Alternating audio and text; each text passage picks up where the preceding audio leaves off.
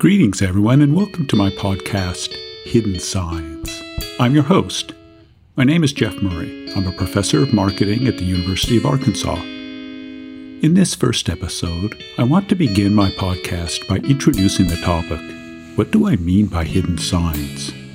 I hope that after listening to this first episode, you are inspired and motivated to hang with me through the series. I want to begin by reflecting on an important memory. One of the most beautiful places I've lived is Blacksburg, Virginia, when I was a student at Virginia Tech. The buildings on the Virginia Tech campus are all built from beautiful slate gray dolomite, a mineral found in the Appalachian Mountains. Laid by strong-armed stonemasons in the late 19th century, the neo-Gothic architecture became known as Collegiate Gothic. These enduring buildings of stone project a stature of solid foundation, a home for timeless ideas that may shape the world. However, on this brisk fall morning in 1983, as I walked across campus, my head was down, deep in thought. The only thing I noticed was the sidewalk in front of me. Staring down as I walked, I was troubled by a recent decision. Did I make a mistake? I had just spent the better part of a decade studying culture and society in sociology departments. But today, I was on my way to Pamplin Hall, Virginia Tech's College of Business Administration, to begin a PhD in marketing. I was uneasy on this day because I barely knew what marketing was. Honestly, I was doubting my decision. The long and winding road that brought me to this point will need to be left for another time. On this day, I was worried. Will I fit in? Will I appreciate and find meaning in the topics and subjects of marketing? Most importantly, as a cultural and social theorist, will I be able to contribute to marketing knowledge? Well, my early days in the program were difficult and often frustrating. To me, marketing and consumer research were clearly and undeniably cultural phenomena. Yet, most of my professors asserted an economic, managerial, or psychological orientation. At best, they would tip their hat in recognition of the possible importance of culture in the discussion section of their articles. A phrase like, "We should not forget that cultural influence may also be important." It is not that economic, managerial, and psychological orientations are not important. They are. But so is a cultural orientation, and it baffled me as to why more marketing scholars were not developing this perspective. I didn't realize it at the time. But around the world, there were others thinking the same way I was. And one day in the future, we would meet, organize, and make a difference. But this would take time. Over the years, as I continued to teach and research various topics in marketing, I became more convinced than ever that an understanding of culture was important in explaining marketing phenomena. But it was more than this. Or maybe it was a particular aspect of culture that was driving the discovery and management of meaning. Cultural forces give rise to sign systems, and these sign systems become reservoirs of meaning, providing needed context for the development of marketing strategies and identities. When I say sign systems, I mean symbols working together that can be framed in different ways. For example, the 2020 pandemic, as a cultural force, has given rise to a new sign system. Face masks, distance zones, sheltering, invisible invaders, open versus closed, and Zoom have all become powerful symbols working together as a system. This sign system then becomes a resource for meaning management and identity. The pandemic sign system is visible due to the disruption caused by the virus. A disruption in the everyday causes people to reflect and rethink the normal, the taken for granted. But most sign systems are deeply historical. They seem natural, normal, and because of this, they are hidden. For example, the word cool seems to have enduring influence. This sensibility of a calm, confident, ironic detachment has swayed our behavior in countless ways over time. It is normal, taken for granted. But underneath this word cool is a hidden sign. If we were to uncover and reveal this hidden sign, we would need to go back in time and reflect on its origins. Marcel Denisi, a semiotics professor at the University of Toronto, suggests that the origin of cool begins in the subaltern jazz clubs of the first decades of the 20th century. The Cotton Club in New York City or the Fern Dance Hall in New Orleans. Smoke-filled rooms and slow-turning fans. Playing the soft, hazy kind of jazz for the late-night audience. When the room became too warm with bodies moving in rhythm, the windows and doors were opened to allow some cool air in from the outside. And we have cool jazz.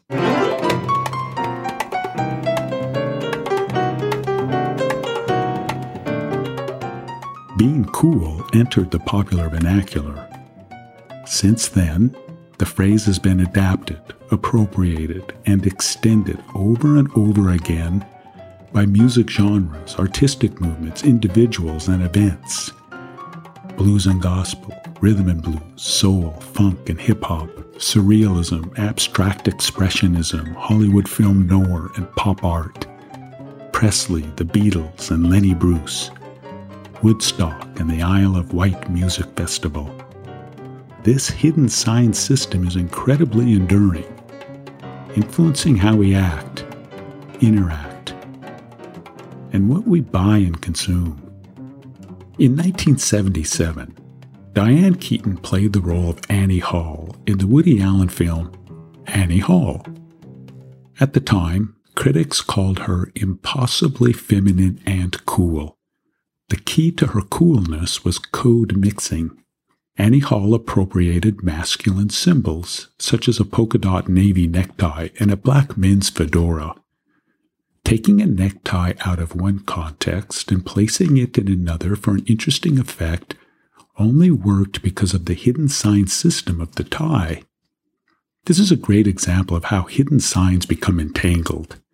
The feminine, cool, and tie become mixed. This is what I mean by code mixing, a creative form of expression. But why is the necktie a masculine symbol to begin with? Where did the tie come from? The necktie that spread throughout Europe traces back to military uniform, specifically Croatian mercenaries serving in France during the 30 Years' War, 1618 to 1648. These mercenaries from the Croatian military frontier, wearing their traditional small, knotted neckerchiefs, aroused the interest of the Parisians. This is probably why the necktie became associated with masculinity. But the thin, long tie used by Annie Hall made its debut in the mid-20th century, made popular by British bands such as the Beatles and the Kinks. In combination with a brand-loyal subculture, the mods, thin ties fit well with form-fitting fashion. These ties were appropriated and made even thinner in the 1970s by new wave and power pop bands such as The Knack, Blondie, and Duran Duran. Interestingly, meanings of sign systems are always forged in difference. In their relation, one sign system gives birth to another sign system, creating a binary opposition. So, I am thinking of the necktie sign system. But what is the anti-tie sign system? Think of the Democratic presidential candidate Andrew Yang. After the first debate, no one could remember what he said. This was because everyone was preoccupied by the fact that he was not wearing a tie. The anti-tie sign system was created in the mid-1990s by the tech-based companies of Silicon Valley. Companies such as Apple, Amazon, eBay, Microsoft, Monsanto, and Google were emphasizing a flatter, network-based organization culture that pushed against the traditional hierarchical organizational chart. By the early 21st century, the tie had become a symbol of corporate and political hierarchy. If one wanted to emphasize cultures of innovation, the creative power of liquid networks, the symbols of hierarchy had to go. The meaning of cool, the meaning of necktie, and the meaning of anti-tie are all great examples of hidden signs and how they get entangled. Think of sign systems as an iceberg.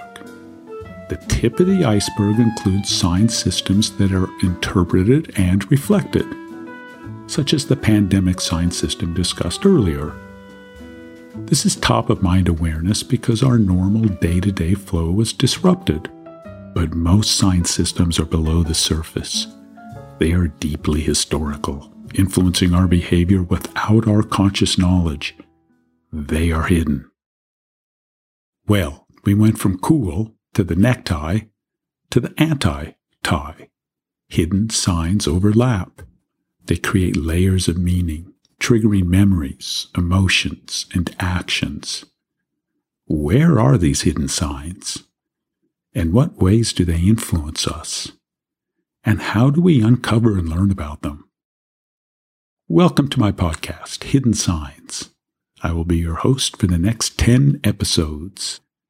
In this series, we will learn about culture and sign systems, understand them, theorize them, and also learn how they are secretly passed on from one generation to the next. We will also learn how to turn the hidden into the visible.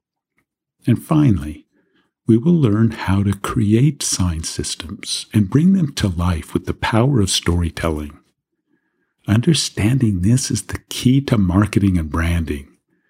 And I also think that it is key to understanding today's culture. We will begin our series with a discussion of culture. What is it?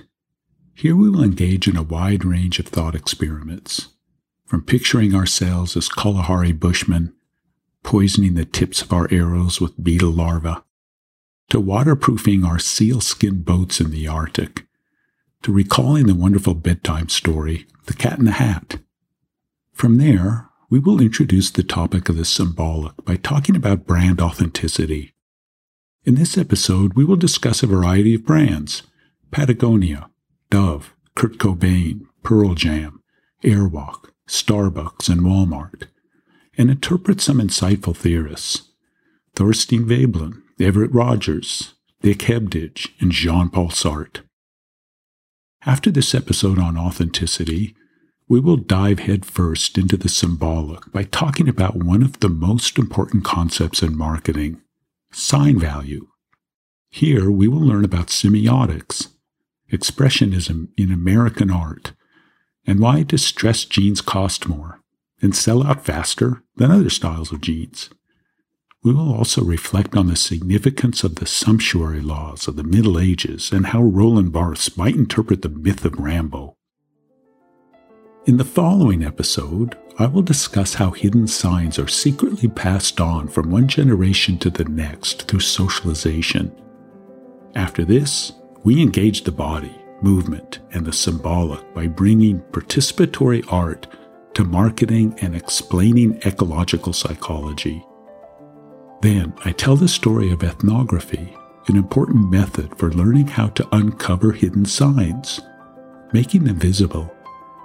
Finally, I bring all of this together by explaining how storytelling helps us apply our knowledge of culture and sign systems. Think of this podcast as a new optic or lens. When you look through this lens, a novel and fresh perspective emerges, helping you to generate new consumer insights. Before I begin with the question, what is culture? I need to set the stage for a cultural explanation of marketing. This can be done by describing the historical landscape of the discipline. One of the key questions that inscribes this landscape is, what causes consumer behavior? What is the best explanation for why consumers act as they do? Is it the head, the way consumers think? Or is it the heart, the way consumers feel? Or is it what encircles the head and the heart? Culture. Academic societies have very different reasoned answers to this question.